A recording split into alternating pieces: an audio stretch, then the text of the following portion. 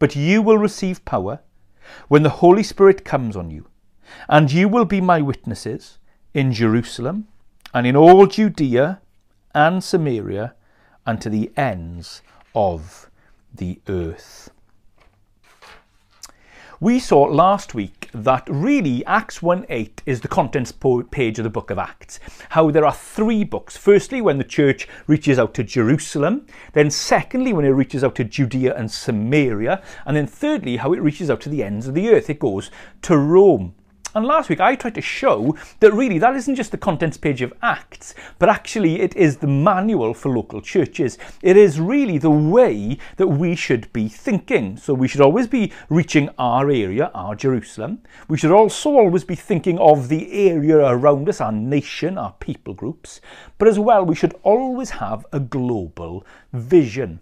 And really, I explained last week that I had deliberately chosen this picture, the ripple effect, because I think that is how things happen. That Jesus, boom, bombs into our life, changes our heart, gives us new affections, gives us a new love, and the church then spreads out.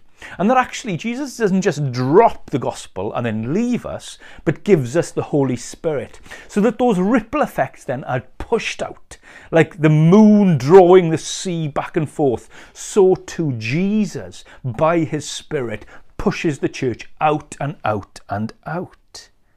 And in Acts chapter 1, we see that promise that as we go, the Holy Spirit will be given to us. And in chapter 2, we see Pentecost. And so we see the promise in chapter 1 and we see Pentecost in chapter 2, which means that we now have power poured out.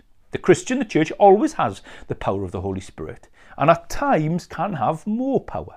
But we need to understand and have confidence that we have power to reach out. Now today, as we continue our series in Acts chapter 1 verse 8, we have to ask the question, where is our Jerusalem and how do we reach it? Where is our Jerusalem and how do we reach it? Well, basically, when I say Jerusalem, I mean where you are. Where you are. That is where you belong. So the early church were in Jerusalem. That's where they belonged. That's where they were at home. It was the natural place to be. And if you remember in the Great Commission says, therefore go, but really means as you go. So where you are, that is where you share the gospel. For the Christian, evangelism, mission, outreach is never something you will go to do. It is something you must do where you are. And you can go to do it, but you must do it where you are. And in effect, your Jerusalem is the most natural place for evangelism, and in some senses, the most needed place. God has put you where you are, for now. And so for Cornerstone Evangelical Church, Abergavenny is our Jerusalem. Abergavenny and really the kind of dotted villages around. As a church, naturally we draw Abergavenny and Gilwen out towards kind of Pandy and that area. As you go further on, there aren't many gospel churches, and so you have that kind of circle around Abergavenny, really where people come into Abergavenny to shop. That kind of is our Jerusalem. It's very important for us to understand that. And so as a church, really, our first step in our mission is Abergavenny and area. That is our Jerusalem. But as a church, we're made up of individuals. And individuals within the church live in different areas of Abergavenny and area. And that gives you actually a more specific place. So as a church, we're for Abergavenny and area, but our members make up specific areas. So for example, as I said, some live in Gilwen and we'll reach out in Gilwen. Some live over in Pandy and we'll reach out in Pandy, or in Waterstone Common and we'll reach out there. Some of us in Abergavenny live on the west side or the east side. Some of us live in lots of different places, and so we have a kind of smaller Jerusalem. And all of us really are part of that bigger Abergavenny Jerusalem. But today, in 2021, society is very different from kind of 35 AD, 40 AD, when the book of Acts was kind of growing and going forward. the way of society has changed. Things like industrialization, transportation, the internet have made society very different. And so today, when we think of our Jerusalem, I think actually it involves three things.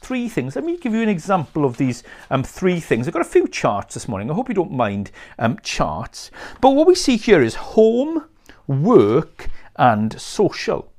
So Jerusalem is our home. We must see that ultimately where you live is where you must reach out. So if it's on a street, it's your street. If it's in a complex, it's your complex. If it's in a cul-de-sac, it's your cul-de-sac. If it's in a little village somewhere where there's only a small handful of people, it is that small village. If you're halfway on a hill, it is that hill. Really, it's your home, your area, your square mile at times. And that really is the first place we should be sharing the gospel. So my sister, when she was around 18, became a Christian. And so I became her first mission. She came home, she'd become a Christian. And so she took me everywhere and anywhere to hear the gospel. Why? Because you share the gospel where you're home. But it can also be that sometimes we share the gospel at home for many years. I've shared before of a faithful saint, a lady called Anne Jacobs, a real dear in my first church, and her husband wasn't a Christian. I would say that for a number of years he was very antagonistic to Christianity, but he was very good to me, and I would go and visit them every week or so and have a nice little cup of tea, and very often she'd make me a lovely plate of egg and chips, and we'd sit there and we'd share the gospel, and John every once in a while would come to church, but really didn't want to have anything to do with Christianity. Anne loved him quietly.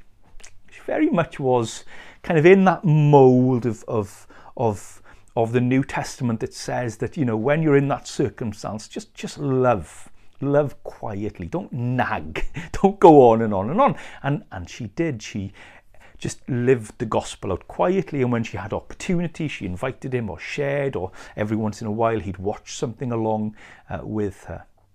Anne Jacobs had a huge battle with cancer, and in the end she went to be with the Lord. And when she passed away, John wasn't a Christian, and that was a great difficulty for her. But a couple of years later, when John himself was ill, I remember he called the elders, and one of my elders, Peter, went to see him and led him to the Lord in the hospice. What a surprise that must have been for Anne in heaven, having prayed for her husband and loved him for years. And yet after she'd gone to glory, he joined her in glory. And so home is vital. You look at the New Testament. Timothy, for example, was converted really through the testimony of his mother and grandmother.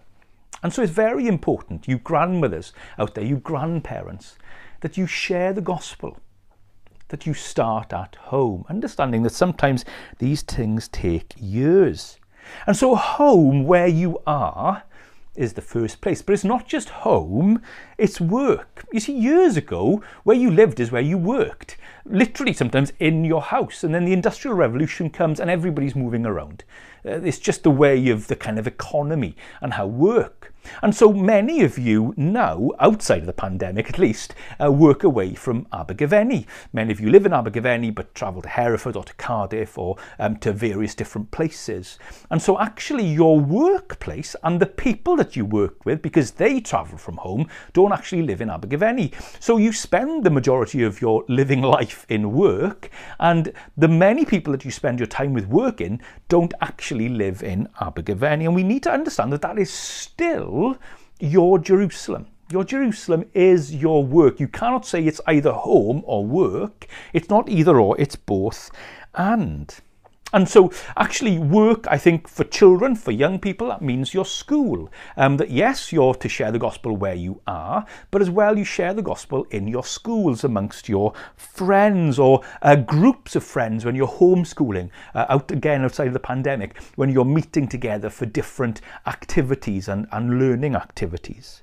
We need to understand. So there are members of our church who travel the world or work online around the world. That is still, I think, your Jerusalem. But there is a third place when it comes to evangelism. It's not just home, it's not just work, but it's social. It's social. That is where you socialise, where your friends are. So for young mums, that would be a mother and toddlers group outside of the pandemic. Perhaps now it would be on social media sites and websites such as Mumsnet. Or perhaps it's in sports teams. So those of you who are into cycling or into football or netball, that is your Jerusalem, your sports teams. And even online forums like Facebook can be your Jerusalem. In fact, I would go so far as to say social groupings. So, for example, some of you are involved in social groupings that are fighting for better justice or want to see an increase in environmental concern and creation care. Wonderful.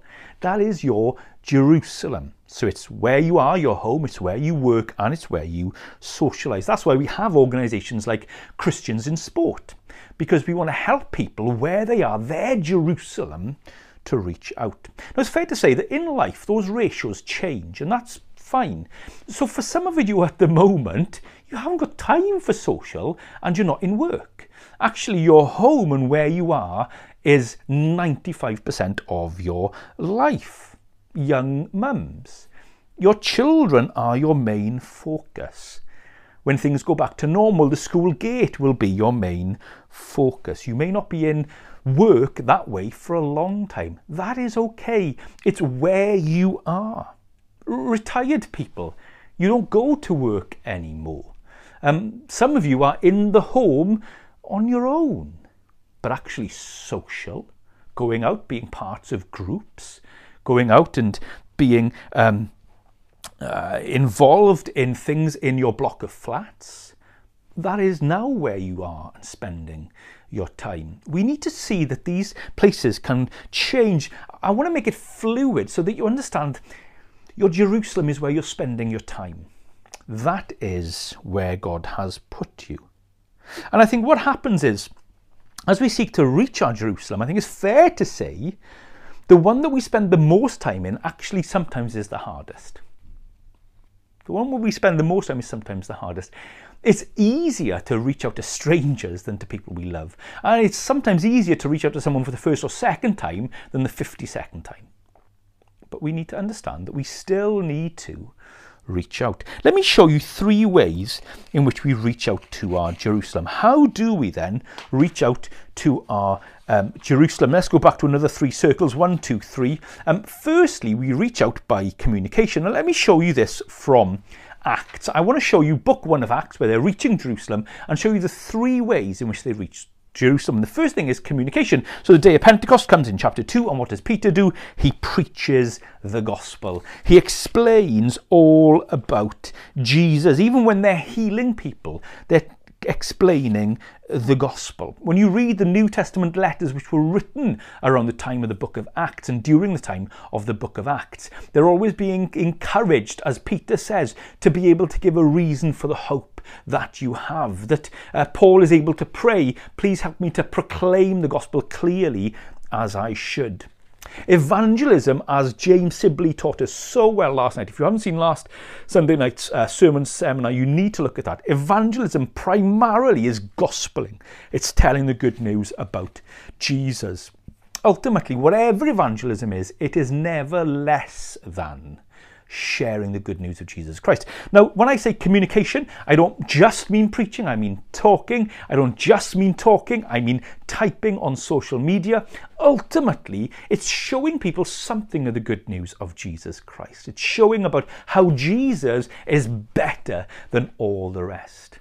It's about at Christmas, teaching how Jesus has stepped down into darkness. He's not a distant and aloof God, but he is the God who has stepped down into our world. At Easter, it's about talking to people about Jesus who died for us, who, even though he knew we sin so much and reject him, was willing to go on the cross and die for us.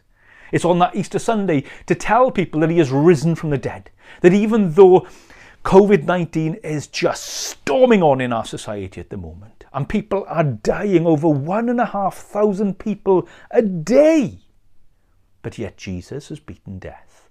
And for the Christian To die is to fall asleep. Remember what we learned in 1 Thessalonians? And to be with him forever. We need to communicate not just a philosophy and not just propositions, but a person. Tell them about Jesus. That's ultimately what evangelism is. It could be saying something like this. I've been really worried lately, but I've been praying to Jesus, because Jesus says that he knows the number of hairs on my head and that he cares for me.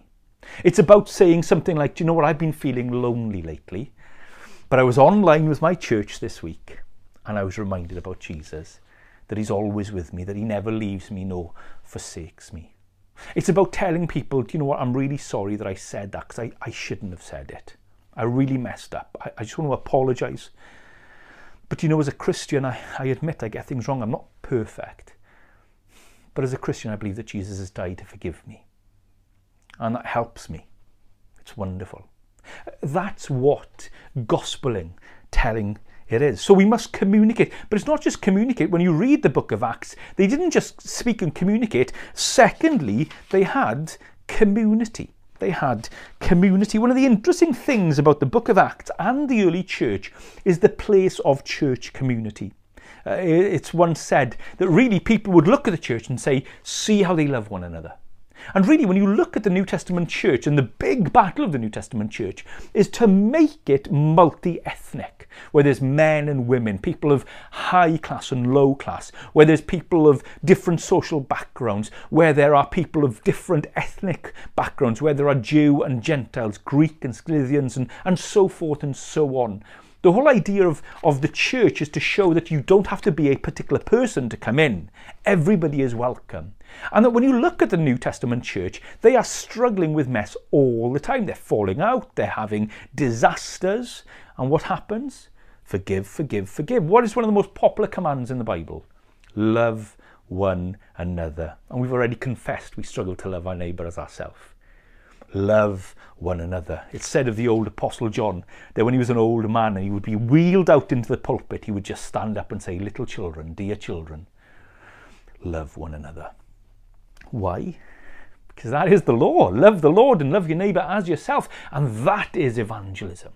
When you're proclaiming the gospel, people will watch you and they will watch the church. The question is, what do they see? Do they see a church that lives out the gospel? Where it doesn't matter who you are, where you come from, what you've done, what you're like, you are welcome and you are loved and you are cared for. That when people mess up, they're not chucked out, but they're embraced and they're forgiven. Is that what people see? We need to, by God's grace, be in a church where everyone is loved, where everyone is cared for, where we're full of different people who forgive one another, who are fast to love and care, and slow to anger. People are watching, and we need to make sure that we are living a Christian life. Wouldn't it be wonderful if our Jerusalem, our Bigaveni, said, see how they love one another. See how they love one another.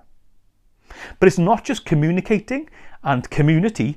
The third thing really we need to reach our Jerusalem is compassion. It's compassion. We see that in the book of Acts. We see it working out within the church. Compassion for the widows, caring for them. We also see it working out outside the church in healing people, in helping the poor. Really, the New Testament is flooded with compassion. Even the Lord Jesus gave the parable of the Good Samaritan for us to understand the importance of compassion. Just as Jesus stepped down into our world and gave himself for us, so too we must step into the worlds of our neighbours. We must be involved in the great and the good and the down and the difficult of our Jerusalem. We must be amongst people, loving people, being compassionate to people. We must firstly desire that they would be healed spiritually, come to know the Lord. But also when they are struggling financially, emotionally, psychologically, relationally, we need to help. I wonder how often are we checking on our neighbours at the moment who are lonely? How are we perhaps giving financially to those who are struggling? Do we just go, I'm okay? Or do we go, how can I help you? We need to have compassion. And really, that's one of the ways the church has grown over the years, is through its compassion. In his great book, Dominion by Tom Holland, he traces the history of the church and just shows how the church has changed the world. The church has changed the role of women by raising them up, and the church must continue to do that. The church has helped to abolish slavery, and today must continue to help abolish modern slavery. Even cannibalism is something that the church has affected. But things like hospitals, and we saw in our prayer meeting on Wednesday, an amazing work of hospitals, and schools and colleges, those things historically and sometimes today have come from the church, from compassion. Our compassion should be culture changing, world changing. And that should be the case in our Jerusalem. You know, often when it comes to this, we tend to think in terms of projects. We need to stop thinking project that we can chuck money at. Rather, we need to think of people who we can love. I think for us as Cornerstone, and this is different for every church, I think for us as Cornerstone, we need to, for the moment, stop projects, and we need to cultivate a personality and a disposition and a heart of compassion. I wonder, how more effective would we be as a church in 2021 if, instead of just creating projects all the time that we shouted at other people to do and never did ourselves, how would it be if as each individual we got involved in compassion? Maybe just with our neighbour, just with someone in workplace who is struggling, and we decide, you know what, every week we're going to meet up on Zoom, we're going to have a coffee together, and I'm just going to see how you're doing. Have compassion. Maybe getting involved in something like Women's Aid or Age Concern. Maybe going and volunteering on a phone line somewhere. How about instead of projects, we focused on people? And how about instead of saying you do it, we said I'm going to do it? This year I am freeing the decks. No projects. If you want to start a project, I'm not going to stop you, but I'm not going to start one. I am saying, get involved in your Jerusalem where you are. Be compassionate. It's up to you, and you can do it. And that is part of the gospel. So, what do we need to do? We need to communicate. We need to be in community as a church, and we need to have compassion. I would say that when all three of those are in place, you hit a bullseye. You hit a bullseye, if I can put it that way. I don't think you can choose one over and above the others. I think ultimately, when people come to faith, they've heard about Jesus, they've got involved in a church or a group within church, and they've been shown compassion in one way or another. And that really is that perfect place. Now, here's the great shocker that none of you are going to be shocked by. None of us can do all of them perfectly. None of us can do all of them perfectly. But the Great Commission is given to the church. Individuals within the church, but the church. And it's together that we do this. And so let me show you a very messy chart. You see, if all of us in our Jerusalem are communicating, being part of church community and being compassionate, actually the hitting the bullseye increases. Why? Because they all overlap. They all overlap. Here's the amazing thing. You in your Jerusalem could be showing compassion to your neighbour, and someone else in your Jerusalem from their workplace could be sharing the gospel with them. And then someone else from a Jerusalem, maybe in their social sphere, could be telling them all about church. What I'm saying is, do what you can do where you are and trust God that he can see far more than we can do. That actually sometimes you might think you're the only person sharing the gospel with someone, but there could be another three. I love it when I get stories from some of you and you share with me these amazing stories of, you know, so-and-so I've been praying for years and now they're neighbours with this person, or so-and-so I've been sharing the gospel with for so many years and now they've met this person. And it's as if there's a God who is in control of all things. And there is. And we need to trust that. So what must we do? Understand that your Jerusalem is where you live, where you work and where you socialise. And where you are, with the promise of the Holy Spirit, communicate Jesus. Be involved in church and love church, creating that irresistible community of faith. Be compassionate as much as you can in any way that you can. Look, is this difficult? Yes. Is this dangerous? Yes, you could upset people, you could get in trouble, but we have a promise. You will be my witnesses. You will have power. You know, on the 3rd of January, I think it was the anniversary of 5 American missionaries who went in to reach the Orca Indians in the Ecuador. They went in, 5 young men with young brides and young children at home. A few days later, they were found speared to death. When they went into that forest, the first thing they did was pray, because they trusted in the power of God. And the second thing they did was sing a hymn together. They knew it from memory. It's a great hymn, "We Rest on Thee." But yet, they were killed. However, 3 years later, some relatives of those martyred missionaries went back in, including one of the children of one of the men who was killed. And they went in, and that tribe was won for Christ. Indeed, the very people who killed them were converted. God won. God is in control. We might not see everybody we pray for converted. We might not see everything that happens. But God does far more than we realise. So let's trust in him, let's step out, and let's rest on him, our own great weakness feeling.